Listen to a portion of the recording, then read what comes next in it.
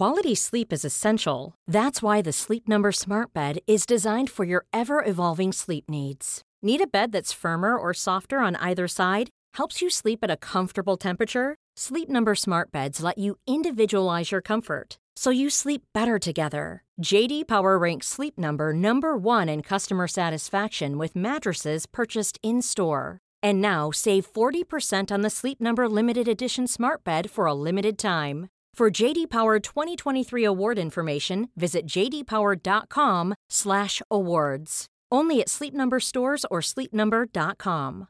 Cool fact, a crocodile can't stick out its tongue. Also, you can get health insurance for a month or just under a year in some states. United Healthcare short-term insurance plans, underwritten by Golden Rule Insurance Company, offer flexible, budget-friendly coverage for you. Learn more at uh1.com. This is Paige, the co-host of Giggly Squad, and I want to tell you about a company that I've been loving, Olive & June. Olive & June gives you everything that you need for a salon-quality manicure in one box. And if you break it down, it really comes out to $2 a manicure, which is absolutely insane. It's also so easy to get salon-worthy nails at home with Olive & June. The difference between how your nails used to look when you did them yourself and now with the Mani system is a complete game changer. The best thing about Olive & June, too, is it's a quick dry. Dries in about 1 minute, lasts for 5 days, and full coverage in up to 1 to 2 coats. Visit oliveandjune.com/perfectmani20 for 20% off your first system. That's oliveandjune.com/perfectmani20 for 20% off your first system. The following podcast contains subject matter that may not be suitable for all listeners. If you remember from episode 4, we told you about the 2009 National Academy of Sciences report. In it, nearly every forensic science was called into question, and various reforms were recommended. Now we want to find out what kind of progress has been made in the last 10 years, and just how reliable modern-day forensics truly are. So the 2009 National Academy of Sciences report said that the uncertainties are enormous within forensic science. Do you agree with that assessment? No. Why not? Because first of all, I'm not sure what uncertainties they're talking about, and I'm not sure how to quantify enormous. That's Kevin Weiner, director of the Kansas City Crime Lab. He spent 25 years as a forensic scientist and is a frequent expert witness in court. We wanted to speak to Kevin, as he is a staunch believer in the reliability of the forensic experts. In fact, he disputes there is any problem with expert testimony at all. Okay. Some of the things that the National Academy of Sciences identified were inconsistent requirements for training, certification, and accreditation. Do you agree? No, there are clear requirements for accreditation, and the certification requirements are very well documented. Lack of oversight. Lack of oversight has made significant improvements, and that was generated through the creation of the committees. That brought together all the leaders in the field to establish best practices. Nearly every concern we raised to Kevin about the forensic sciences, he shot down. Here's a biggie: inadequate testing and validation of elementary principles. That relates to the needs for research. And absolutely, there's always more need for additional research. As far as the error rates found in various forensic sciences, I don't know those numbers. And the challenge with error rates is the quality assurance measures that are in place at a laboratory are not in place for these studies. I mean, that sounds a little bit counterintuitive. So you're challenging the science of the experiments that were used to conclude the error rates in things like fingerprints and... Right. The National Academy of Sciences, they called for a major overhaul in various forensic sciences. Do you think that has occurred within the last 11, 12 years? No, I don't think it has occurred, and frankly, I don't think it was absolutely necessary. So far, we've been investigating what appears to be a major problem with forensic expert testimony. Is it really possible that things are just fine the way they are? That this is the best our justice system can do? I looked him dead in the eye and I said, "Your expert's wrong. You need to get another expert." You have these sciences that are labeled forensic science, but they're theories, they're myths. The trial is dog and pony show. All these people heard was lies. I was horrified. There's nothing a judge can do. There are no standards. There are no qualifications. There is no oversight. Simply because somebody is accepted as an expert doesn't necessarily mean that they know what they're talking about. From Discovery Plus, ID and Joke Productions, this is Unraveled, Experts on Trial, a 7-part series that investigates a crisis in the American court system that will leave you hoping you're never accused of a crime that an expert says you committed.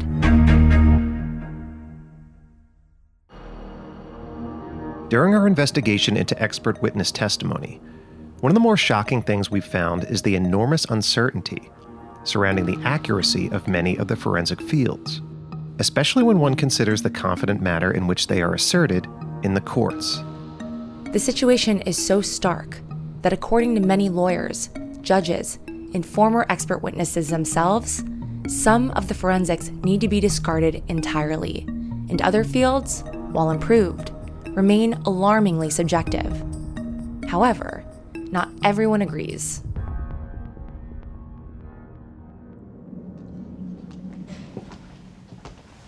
I'll kick this thing off. We'll follow you.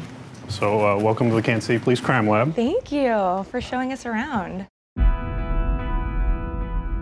In the spring of 2021, Alexis and I traveled to Kansas City to meet with Kevin Weiner, a man who spent decades studying, testing, and testifying to forensic sciences in court. If anyone knows how reliable the various forensic fields actually are, and just how they are portrayed on the stand, it would be him. So this is the laboratory space where the processing takes place. The types of forensic science that occur fall into some general categories. One would be biology, which would primarily be DNA evidence. One is trace evidence, which includes arson, fire debris, and materials comparisons. And there's also bloodstain pattern analysis, latent print impression processing, firearms evidence, and so on. And then we have enhanced quality assurance measures in place to ensure that that result is reliable. So, Kevin, what do you say to people who question the reliability of forensic science as a whole? Well, I would say that forensic science is a very important field, and it should be questioned. There's always going to be room for improvement. We're not perfect. Would you say that there's a hierarchy of evidence? You know, you're taking us through all of these rooms. When you're getting to DNA, you're talking about, you know, there's a 1 in a billion % chance that this isn't the person, that kind of thing. Then, you know, do you go from there to fingerprint and then it goes down and down and down? And I wouldn't say so. I think DNA lends itself to being more statistically driven, whereas other types of evidence really doesn't lean to the statistics that we're fully aware of yet. Many of those are being researched to try to get to that point. They have a lot more variables involved, so I would not give it a hierarchy. So that 2009 report from the National Academy of Sciences that said that a lot of forensic science is unreliable, how do you come to terms with that? They made a lot of different recommendations on what you should be doing. What has changed since then? Well, first I would say that I'm not necessarily convinced that the report is saying all the forensic science is unreliable, is that there's room for improvement. And I would completely agree. There's no perfect field. And I would say that areas of improvement include, you know, more standardization, more research, making sure that we have valid methods and that those methods are applied across the country or the world more uniformly. Now, is there some areas of forensic science that need to have their reliability tested? Absolutely. What's one of those areas? If you could change one thing in forensic science, what would you change? I'm not going to negatively hit one field. Really? Yeah. It's extremely challenging to, you could make a test that's remarkably simpler and the error rate's low. You could make a test that's remarkably complicated and the error rate would be higher. And how do you determine an error rate in a real case? Kevin disputes the error rates that might exist within various forensics and insists that the National Academy of Sciences report overstated the problem. So we move the conversation towards one specific forensic field in the hopes of getting more detail. Moving over to blood spatter, how much of blood spatter analysis is scientific versus subjective? I would say the vast majority of bloodstain pattern analysis is scientific, and its foundation is in the physics of the droplet formation, the fluid dynamics of that liquid, the interaction of that liquid with the surface. If it was just looking at the fluid alone, that is very much grounded in science. But in one of these peer-reviewed journals we were reading, it, there are a lot of mistakes. Actually, a lot of experts got it wrong. Can you have two blood patterns that look exactly the same but are from two completely different situations? I wouldn't say exactly the same, but they have enough characteristics that you can't tell them apart. I would say that, and I'll also say that clothing presents itself as a challenge. So what are the error rates for blood stain analysis on clothing? So in 2016, a group of researchers in New Zealand studied the reliability and accuracy of specifically determining how blood was deposited on absorbent surfaces like clothing. And in those studies, it's my recollection that the error rate was approximately 23% of the conclusions or classifications were erroneous. So almost 25% of the time the analyst got it wrong. In that instance, yes, based upon that study. An error rate of 1 in 4 seems to us unacceptable, especially considering the stakes. We've already seen from the stories that we've covered in this series that people like David Cam and Brad Jennings can be convicted based on only a few tiny specks of blood. But Kevin remained confident in the field as a whole. So, what would you say are the limitations of forensic science? Well, I think the limitations that the public should understand is that forensic science doesn't prove guilt or innocence. It just provides evidence to the courts and to the triers of fact to make that determination. So a limitation is simply that these are just facts, and forensic science is accomplished, and whatever the results are may or may not support somebody's argument. They are what they are. Forensic science, the stakes are so much higher in some ways because somebody's freedom could hinge on a result. I would agree that how those facts are used in court can definitely affect somebody's livelihood. It can affect whether or not they could be incarcerated. So absolutely the stakes are high. So if we're to say that, how important is it that forensic science is reliable? It's critical.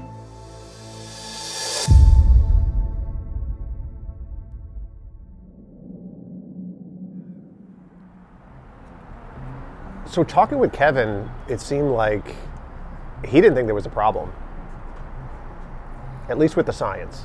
Really didn't seem to put much weight in that 2009 National Academy of Sciences report that said that there were enormous problems. He wanted to quantify enormous. Yeah, I mean, I get that. As a scientist, it's like, well, what does that mean and what area are they discussing? We were asking him about the error rates, and he was sort of discounting the error rates. And I think it's just because this is what he does for a living. He's the director of the entire lab, so he has to support the legitimacy of all of the expertises to a degree. But there's also some things too that he knows are a lot more subjective than others in his lab. Sure. He knows that. I also think he believes in it because he practices the science responsibly. Yeah. But not everybody does.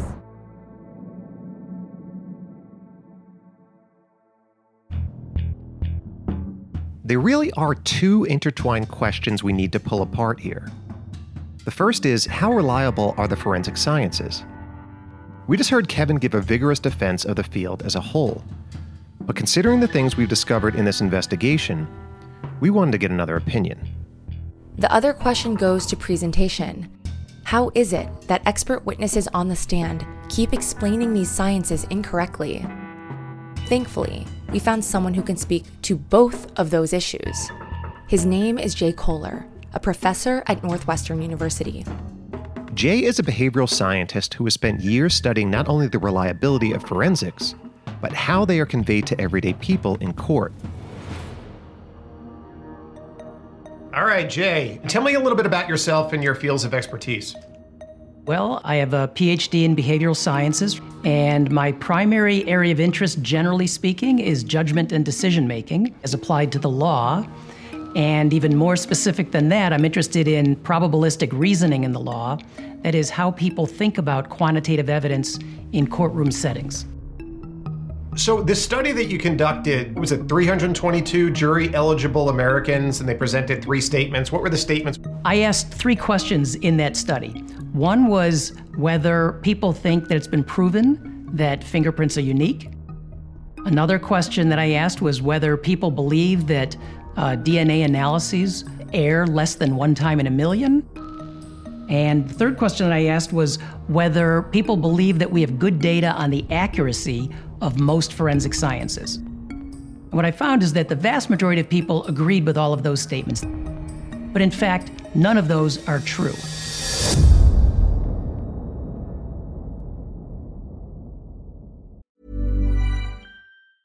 Normally, being a little extra might be a bit much, but not when it comes to healthcare. That's why United Healthcare's Health Protector Guard fixed indemnity insurance plans, underwritten by Golden Rule Insurance Company, supplement your primary plan so you manage out-of-pocket costs. Learn more at uh1.com. This is Paige, the co-host of Giggly Squad, and I want to tell you about a company that I've been loving, Olive & June. Olive & June gives you everything that you need for a salon-quality manicure in one box. And if you break it down, it really comes out to $2 a manicure, which is absolutely insane. It's also so easy to get salon-worthy nails at home with Olive & June. The difference between how your nails used to look when you did them yourself and now with the Mani system is a complete game changer. The best thing about Olive & June, too, is it's a quick dry. Dries in about 1 minute, lasts for 5 days, and full coverage in up to 1 to 2 coats. Visit oliveandjune.com/perfectmani20 for 20% off your first system. That's oliveandjune.com/perfectmani20 for 20% off your first system. Hey, it's Janice from Warner Brothers Discovery. I'm very lucky to have a close relationship with my amazing mom, and I'm doubly lucky to be friends with some amazing moms. The thing is, this means that every year, right around this time, I get those panicked phone calls asking for Mother's Day gift recommendations from, obviously, their partners. So I was excited to learn about Storyworth just in time for Mother's Day 2024. Storyworth is an interactive way to preserve your loved one's stories for years to come. Here's how it works. Each week, Storyworth emails your loved one a thought-provoking question like, what do people get wrong about you? Or what's the most incredible trip you've ever been on? All your loved one needs to do is respond to that email with a story. Long or short, it doesn't matter. Storyworth will send you a copy of your loved one's response, and after a year, Storyworth compiles the stories and some photographs into a beautiful hardcover book that will last for generations. You can even keep a copy of the book for yourself. The moms in my life are big-hearted, hilarious, and they're all super storytellers, so they're going to love Storyworth. I just know it. Give all the moms in your life a unique, heartfelt gift you'll all cherish for years. Storyworth. Right now, save $10 on your first purchase when you go to storyworth.com/unraveled. That's storyworth.com/unraveled to save $10 on your first purchase. Hey, it's Janice from Warner Brothers Discovery. Spring is officially in bloom here in the Northern Hemisphere, and with a fresh season underway, you might be seeking your own transformation. For some, that means a new approach to weight loss or nutrition. Noom has a unique approach. Noom is tailored to each person's psychology and biology. It's built to meet you where you are because Noom understands that no two people are the same. Noom stands out to me because it offers a holistic approach to well-being. From coaching to recipes, Noom's app provides personalized information to help you on your journey. I also think it's great that Noom doesn't restrict what you can eat, and it doesn't shame you for treating yourself, and treat yourself you should. What's more, Noom believes in nourishing rather than restricting. Noom can help you lose weight while still enjoying your favorite foods, because this approach is about eating well and treating your body right. Stay focused on what's important to you with Noom's psychology and biology-based approach. Sign up for your free trial today at Noom.com. That's Noom.com. And check out Noom's first ever cookbook, The Noom Kitchen, for 100 healthy and delicious recipes to promote better living. Available to buy now wherever books are sold.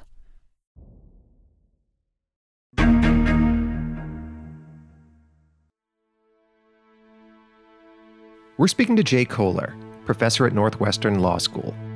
Jay has spent years studying both the uncertainty behind many forensic sciences and the manner in which they are presented in court. He began by telling us about a survey he conducted on forensics in the courtroom. I presented just ordinary people who log into these internet surveys, questions like, do you think it's been proven that fingerprints are unique?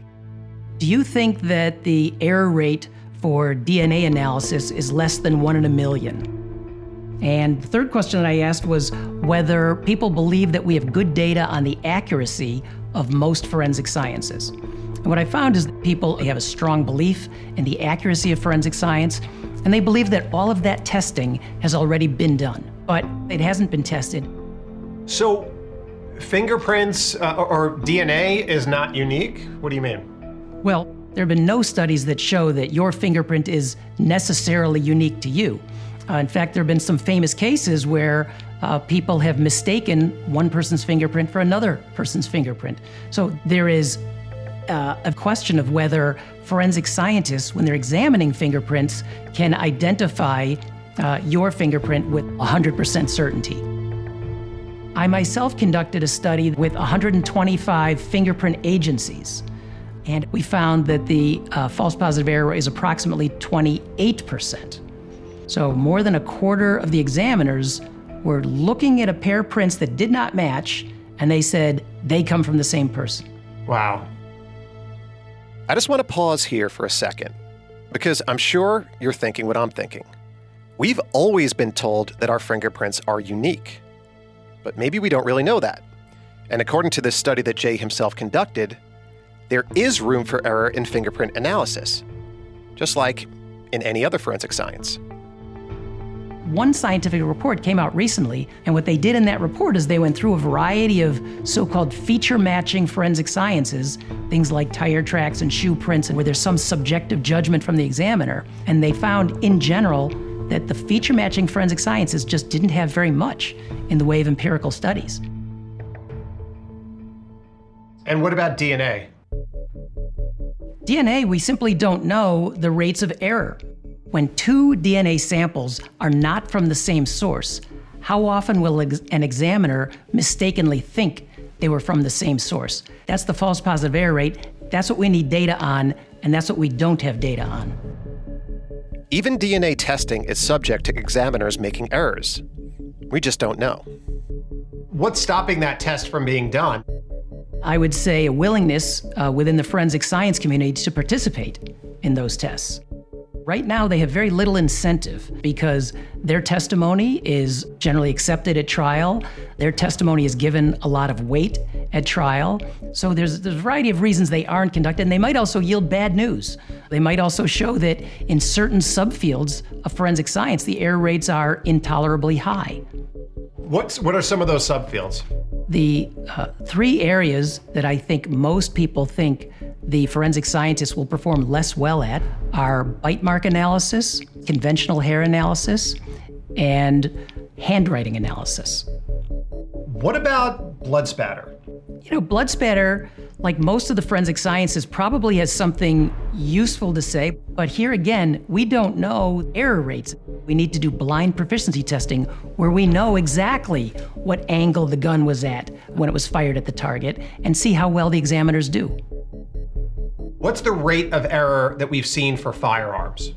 I think it's dangerous to get too precise about it, but the rate at which an examiner would say, for example, this bullet came from this gun, when in fact the bullet came from a different gun. It might be 1 in 100, it might be 2 in 100, but something on that order. So they're pretty good, but what we want to know is the conditions under which an examiner is more and less likely to make that sort of false positive error. Do you think it's shocking that nothing has been done about this?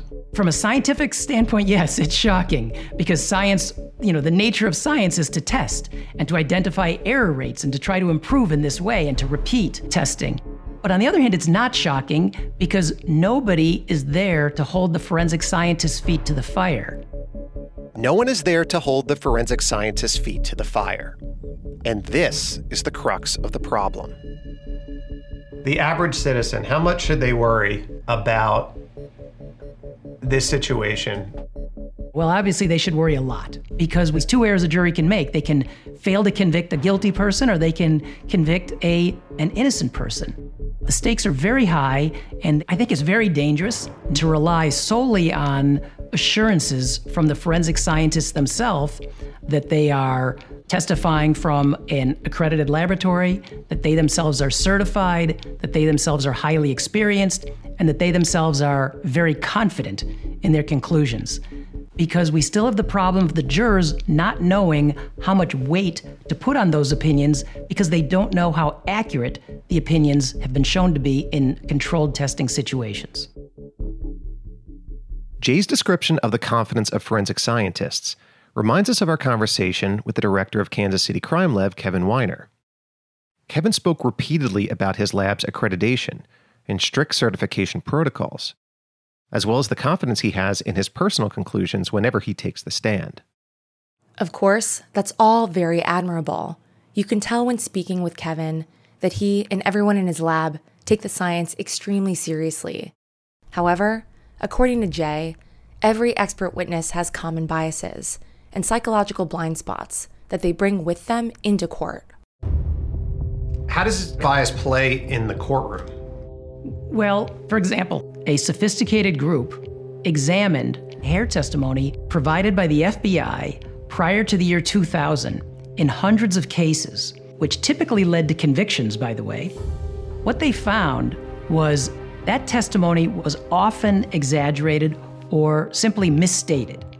So when you actually look carefully at what the examiner said, they went far beyond the science. These are FBI examiners. I mean, they're your best examiners. And what this study found was that they exaggerated or misstated the evidence 95% of the time. Wow. In other words, almost every time they were saying something about the hair evidence that was too favorable to the prosecution. And in most of those cases did lead to convictions. And some of those, by the way, were death penalty cases. So again, these are FBI examiners. I mean, they're your best examiners. Do you think if the juror hears testimony from somebody who's world-renowned, who's been in these large cases, do you think they're more apt to believe them? I do. I do think the credibility of the source weighs very heavily with jurors. Because it's very difficult for jurors to do what we would like them to do, and that is think about the underlying data that supports the testimony they're hearing. So our heuristic brains, our tendency to substitute an easy question for a hard question. The hard question is, what's the reliability of this testimony that I just heard? The easy question is, who's got the better training and education? I can assess that. Anybody can assess that. And so if we make judgments about the validity of the information we've gotten based on the credibility of the source, based on how fancy their schools are, that's a problem. So what have your studies showed about how much weight was placed on experts' testimony? Jurors, they want to hear from the expert. They want the expert's opinion. Is that his fingerprint or not? Did that tire track come from this car or not?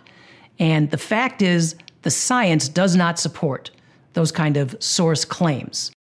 So when experts say we found a number of points of consistency between this hair and other hairs on Billy's head, that's fine. That's a reasonable statement, but that's also not very compelling to jurors. But if the expert comes right out and says, in my opinion, this hair came from Billy's head, now they give it a lot of weight and they think it really did come from your head.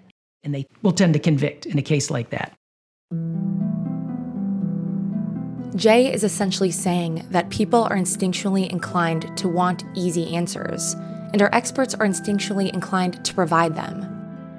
So what happens when you throw other incentives, like money, into that situation? The fact is, many of the experts whose testimony contributed to the wrongful convictions we've covered in this series, they were extremely well paid. We're talking hundreds of thousands of dollars. For us, it's been kind of the elephant in the room. Surely that type of perverse incentive has to have an effect. When your employer is telling you, we've got this case, here's the evidence, tell us what we want to hear. Does that bias come into play? It's not just because it's for pay, not just because they're giving you money and you're afraid they're not going to give you money if you don't give the right answer. It's just that it's an unfortunate human condition. People have an affinity towards the people that they're teamed up with. And so if you and I are on the same team, I want to please you. I might not say that out loud. I might not say, I'm looking for any way I can help Billy here. But my natural inclination to want to help you could influence the way I think about the evidence. And if the opposite side hired me, the opposite might happen. And if you ask me, are you doing anything consciously to please your side? I would say, no, of course not. I'm just being an unbiased scientist. But many studies have shown that scientists are biased by not only the sides that hire them, but by prior contextual information they have about a case. If the forensic scientist knows, and I put it in quotation mark, knows that the suspect is guilty because he or she is aware of some other non-forensic evidence in the case that points to guilt, when they're looking at the fingerprints, they may see points of similarity that they wouldn't otherwise see. So that's an example of cognitive bias operating on the examiner. We wanted to ask an expert witness what he thought about biased expert testimony in the courts. So we returned to the Kansas Crime Lab to speak with Kevin Weiner.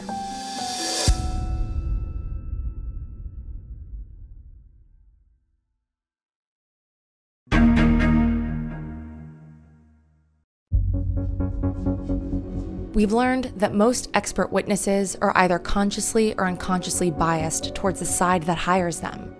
So we wanted to hear Kansas City Crime Lab Chief Kevin Weiner's thoughts about how that might affect the testimony of he and his fellow expert witnesses.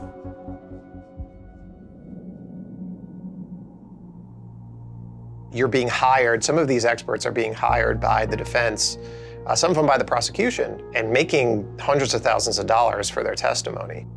Is there an intrinsic bias there that they might lean towards a specific conclusion because that's who's paying them? I would hope not. You'd hope not, but do you think money inherently is a motivator for some people, just by the very nature of it? I suspect so. Do you ever have a prosecutor saying, I want you to say one thing, and when you're looking at it, you're just like, I can't say that because this is all I'm finding here? Yes, I would say both sides will try to test the limits of your testimony and the limits of the science. But when you are hired specifically to consult on a case, if you don't give the answer that whatever side is hoping for, they won't hire you. Well, I make that very clear straight up. I'm going to tell you like it is. I'm going to issue a report like it is, and that's the way it is. Now, is there situations that occur elsewhere in this country? That's potentially the case, but I have not been personally involved with them. But there are some bad experts. What I don't want is for the few to represent the entire forensic science community or a specific discipline. So how do you think juries are supposed to evaluate expert testimony when we have dueling experts with similar qualifications who are arguing completely different theories about evidence? I will definitely say that the jury's responsibility is great and their task is challenging. But as somebody with a scientific background, only one can be right? They're arguing completely opposing views. Somebody is 100% wrong. Potentially, and there's some instances where there's not enough information to form a conclusion one way or the other. And in those instances, I think it's also the responsibility of the forensic scientist to say either inconclusive or I don't know. Sometimes that is the best answer. And do you think people are afraid to give the I don't know answers? People might feel like they're not an expert if they don't have an opinion, when in fact, when you say I don't know, or you cannot tell, or there's not enough evidence to support one or the other, that is a valid opinion. Here's the problem, though. In every one of the cases we've covered in this series, from David Camm to Bill Richards to Joanne Parks, the experts willing to say, I don't know, weren't necessarily the ones chosen to take the stand. The results of that quirk of our legal system has led to a whole lot of pain and tragedy. Here's exonerated former Indiana State Trooper David Camm. What are your thoughts on the forensic experts in the courtroom? Here's how I see it. Could there potentially be a place for forensic experts in the courtroom? Yes, I think that there could be, okay? But what needs to happen is everyone that's a member of those communities need to acknowledge that there are other individuals out there that are doing not only the same thing that they're doing, but they're taking it way too far. Bloodstain pattern analyst / crime scene reconstructionist, I'm sorry, you just can't answer every question. And when you've got some magician that's just from A to Z filling every blank, that's just not possible. And it's the showmanship and the unprofessionalism and not sticking to the science. It's all about the science. And that's where it gets lost. They're given such power. They have the ability and the opportunity, sometimes not justifiably so, to take life. And, as they say, with great power comes great responsibility. Billy and I feel like we are finally understanding the depth and scope of the problem with expert testimony. The next question is, how do we fix it?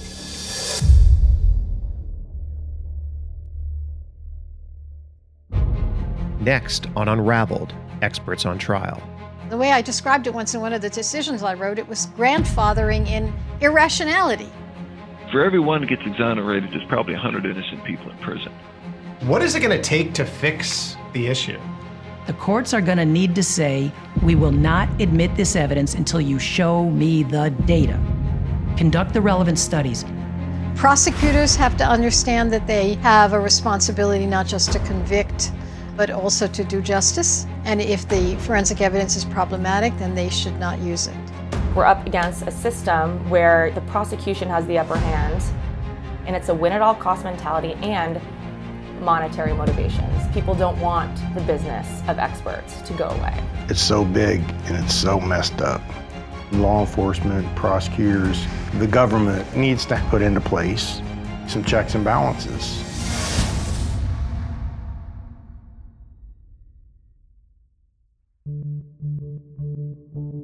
Unraveled is produced by Joke Productions for ID. The executive producers of this podcast are Joke Fincione, Biagio Messina, and Jeff Kuntz, along with myself, Billy Jensen, and Alexis Linkletter. Executive producer for ID is Tim Bainey. Additional producing and writing by Mike Gattinella. Our editor is Corey Nye. The music and score that you have heard in this podcast is by Biagio Messina, Dave Pellman, and the Alibi and Nimbo libraries. Make sure to check for our final episode next week on Apple Podcasts or wherever you get your podcasts. It helps a lot when you subscribe, rate, and review the podcast that you enjoy listening to. Thank you for listening and for your support.